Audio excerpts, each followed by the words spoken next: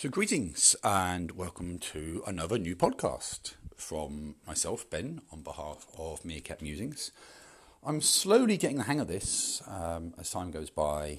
I'm going to be doing more and more of these, of course. And I'm not going to say yet that the podcast idea will replace the articles that I write on my website. At the moment, podcasting is a way that I can do things kind of quickly, potentially on the fly, shall we say. They're not really pre-planned too much, as it were. They're kind of more off the cuff, an opportunity for me, as and when I feel the urge to give voice to a few thoughts. And the more considered stuff, if you like, will probably be in written form on the website.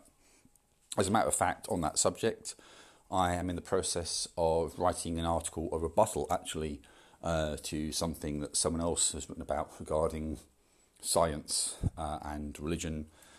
It actually kind of relates back to a previous podcast that I've already done, as well as some other stuff on the website. So when that's ready, there'll be some links to explore.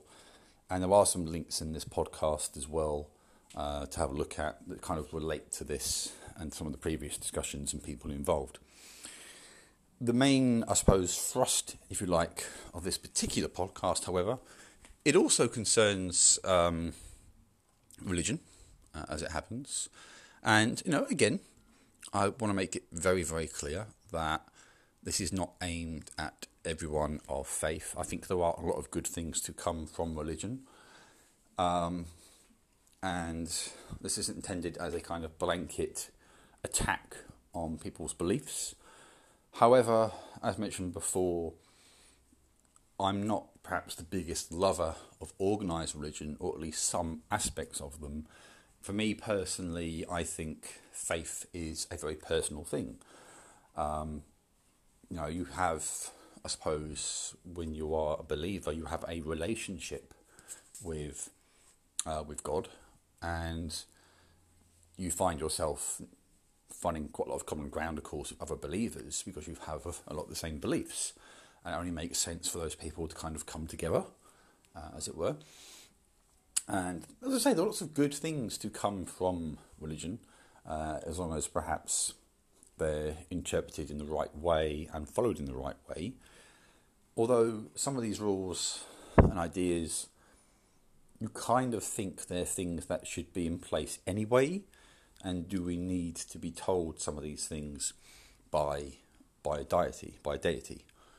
A deity, of course, is the god of dieting, which no one's particularly fond of.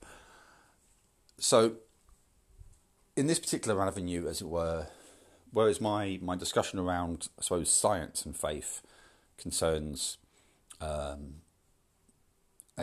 Christian opponent, shall we say, someone who is very hard-line in their Christian views, I hasten to add. This other kind of discussion, which kind of kicked off yesterday via Twitter, is with someone who I would describe as perhaps being quite a devout Muslim. And the discussion concerns transgender rights, women's rights, and there's a lot of kind of, I suppose, awkward and difficult connections between these subjects, and some, what you might call some unusual alliances, I suppose, in a political and social sense between some of these different elements and groups. It's interesting to me because the individual that I've been discussing things with, from previous experience, I'll say quite bluntly, I haven't found them to be a particularly honest person. They've misrepresented arguments before. They've been quite prone to blocking counterpoints to their position on their website when it suits them, which then, of course, misrepresents the whole conversation. And I found their views as well regarding women and women's rights to be very backward, shall we say. So it rather amused me, or I found it to be quite ironic perhaps, in an amusing kind of way, to see him almost in a way trying to champion women in respect of transgender women having access to women's spaces, like women's swimming pools and that kind of thing. Difficult subject, there's what's the line here, because there are some transgender women who have had all the treatments, all the surgeries. You could say, have fully transitioned from male to female. They've had all the stuff needed to happen to be considered to be female, in some people's eyes, of course, at least. And then you have some who identify as being women, but who perhaps haven't undergone any of the, I suppose, the treatments and things, or the surgeries, or they may have only gone through some small steps in that procedure. And some of them are getting access to women's spaces as well. And this then causes some, I suppose, internal tensions within different categories, shall we say, of feminists, because for some, if you're born biologically male, you will always be male in the eyes of some feminists, and they would argue that you shouldn't have access to what are classed as women's spaces, women-only spaces.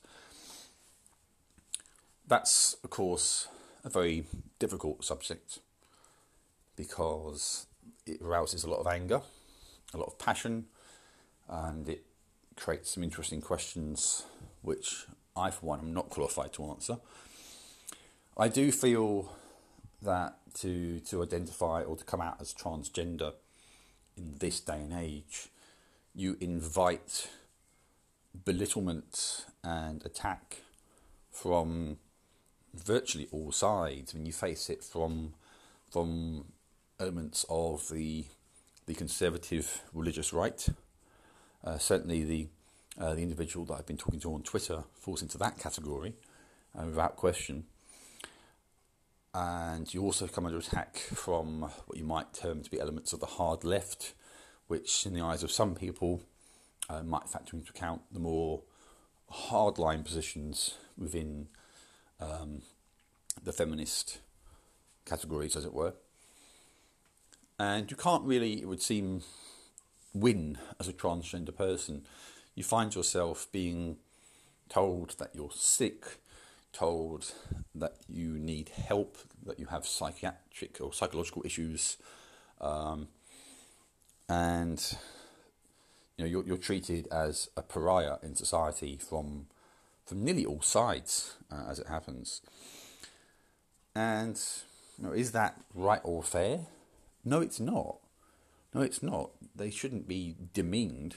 It's greatly ironic to me, the individual that I've been talking about and talking with on Twitter, to talk about protecting women's rights when his own track record, if you like, I suppose, with women's rights, he's more or less suggested that, as a woman, if you're raped and you become pregnant, oh well, shrug it off, have the baby, get on with it, sort of thing. Your body is not yours, sort of thing, and you don't have the right to determine your own destiny, even when you've been violently assaulted.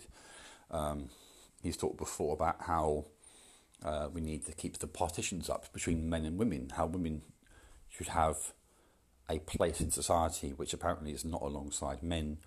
Ergo, he believes women should stay at home and be homemakers, have the babies, that kind of thing, He has a very, shall we say, old-fashioned view of what women should be. And he's allowed himself to be, shall we say, dictated to by his faith in his views about women. So for him to turn around and argue in protection of women, as it were, in relation to transgender stuff, I find there's a large element of hypocrisy there. He's not really arguing it to protect women, because he's made his views about women very, very clear in the past. He's doing so simply because his religious beliefs tell him that the transgender community, alongside, gays, lesbians, bisexuals, that kind of thing, are unholy, shall we say, and they need to be perhaps treated as such. Not a phenomenon unique to Islam, of course, it happens with Christianity as well. I've had my own dealings with Christians on the same sort of subject, and I suspect in both cases I'll be having repeated arguments, shall we say, with certain parties. It's actually kind of funny, if I were to digress kind of for a second or two. The individual that I've been having this discussion with about transgenders, and the individual that I've been talking about in terms of science and faith, they are remarkably similar. One's a devout Christian, one's a devout Muslim. But aside from some theological differences because of their religious beliefs, they could be, potentially, in some respects, passed for the same person. They give a lot of the same propaganda out, shall we say, I suppose. They have similar views on women's rights and on gay marriage and that kind of thing. There's a lot of overlap there. They would probably not get along with each other because one of the things which they both appear to be fond of doing, one more so than the other, but they've both done it, is to criticise other faiths as not being the true path, of course. They both absolutely believe in the righteousness of their beliefs, and when both parties absolutely believe without fail, naturally, of course, there's no middle ground, there's no room for manoeuvre. They both are absolutely right. They both believe they're absolutely right. And whatever, I suppose, similarities they have, the almost relatively minor theological differences really would lead them to loggerheads pretty quickly. I mean, I've seen it on one of the web pages, which in theory encourages conversation between Christians and Muslims. The reality is there isn't a conversation as such, really.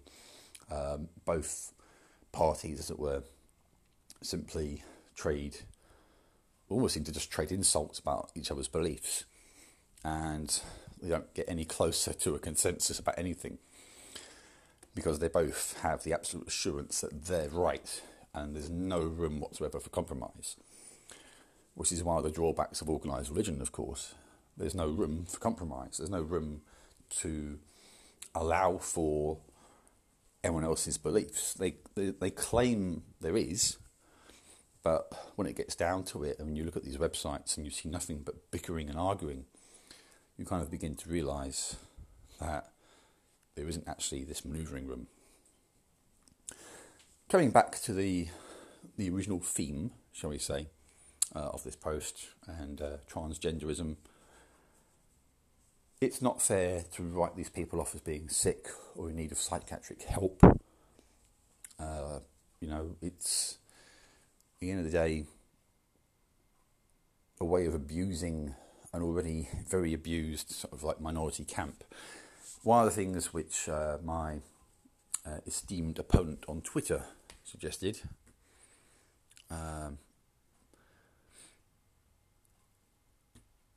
is that the transgender community is trying to dictate, shall we say, to others, and that we shouldn't be held sway by, or shouldn't be held hostage by, shall we say, minorities. Anyone shouldn't really be held hostage by anyone, but the argument, of course, without a trace of irony really here, and this gentleman, was saying that, the transgender community is pushing agendas.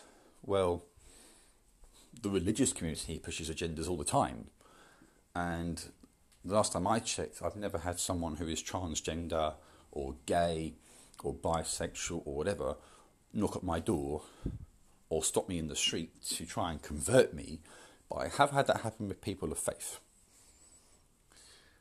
Who are prepared to come right to your doorstep, right to your personal home, and try and persuade you to see things their way. So who's pushing an agenda here, and who has the history of pushing agendas? Well, we haven't seen sweeping legislation and churches and mosques and other things sweeping across the country in respect of transgenders or other communities, have we? Whereas we do have it all the time with religious beliefs. So who's pushing the agenda there? And who's done so historically?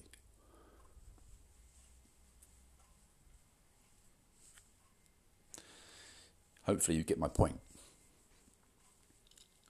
So these are comments and arguments made by members of the religious right without a trace of irony. And I wonder if they can appreciate, of course, if they understand how ironic they're being. Anyway, I think I've said enough about this subject for now. The bottom line, I suppose, from all of this is I don't want to be dictated to by the religious right. You can have your beliefs, that's fine, but at the moment you try and force them upon other people and you try and curtail other people's freedoms because of your faith, then we have a problem. And unfortunately, it seems that certain parties, regardless of their religious beliefs, want to do exactly that.